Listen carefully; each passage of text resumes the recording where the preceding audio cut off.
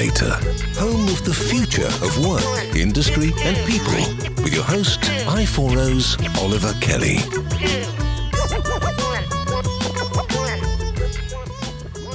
Hello and welcome to the Outback Incubator. My name's Oliver Kelly and we're here to discuss all things for the future of work, industry and people.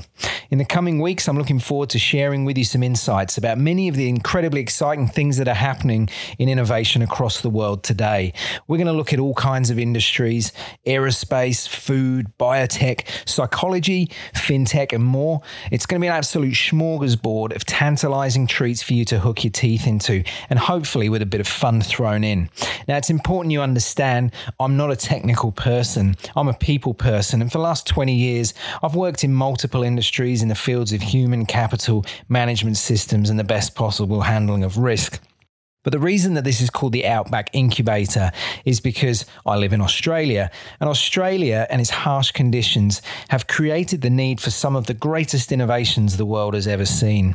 And why shouldn't that continue to be the case? So we're going to explore a few different things in the coming weeks. Some of them will just be ramblings from me, and I'm going to have some interviews with some real heavy hitters from across the world who are changing the game. Now, it's the beginning of a new decade. And 2 weeks ago, the publication The Economist reported on an interview it conducted with an artificial intelligence called GPT-2, which is an unsupervised language model which gets trained from the information which is on the internet. Now, it's digested a scale of text 8,000 times the size of all of Shakespeare's published works. GPT-2 was asked for its predictions for the next year, which is now this year, 2020. And aside from global economic uncertainty, a more balanced US-Chinese trade relationship, and a failure of Mr. Trump to win a second term, it actually came up with two profoundly interesting answers.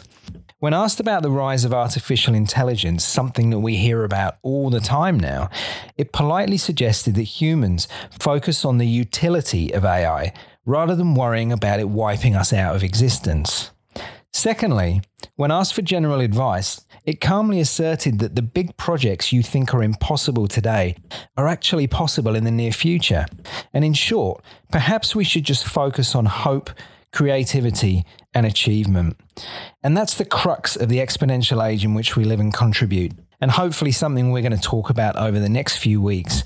This whole concept of, is humanity stubbing its toe with the level of progress that we're going and the rapid rise of technology in so many ways leading to new technologies, truly exponential?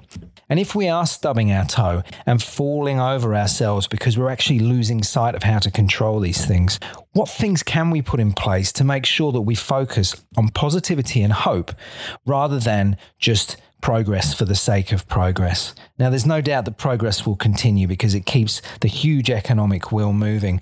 But some of the people we're going to talk to who are real leaders in their space are going to give us some insight into what their philosophy is on why they've put together what they have. And so really that's the focus for the Outback Incubator. Nice short introduction for you. I look forward to seeing you next time. And don't forget you can listen to this on Spotify, on Apple Music, or on the YouTube channel for our video interviews. Thank you very much for listening. Looking forward to having you back. And remember, there is always a better way.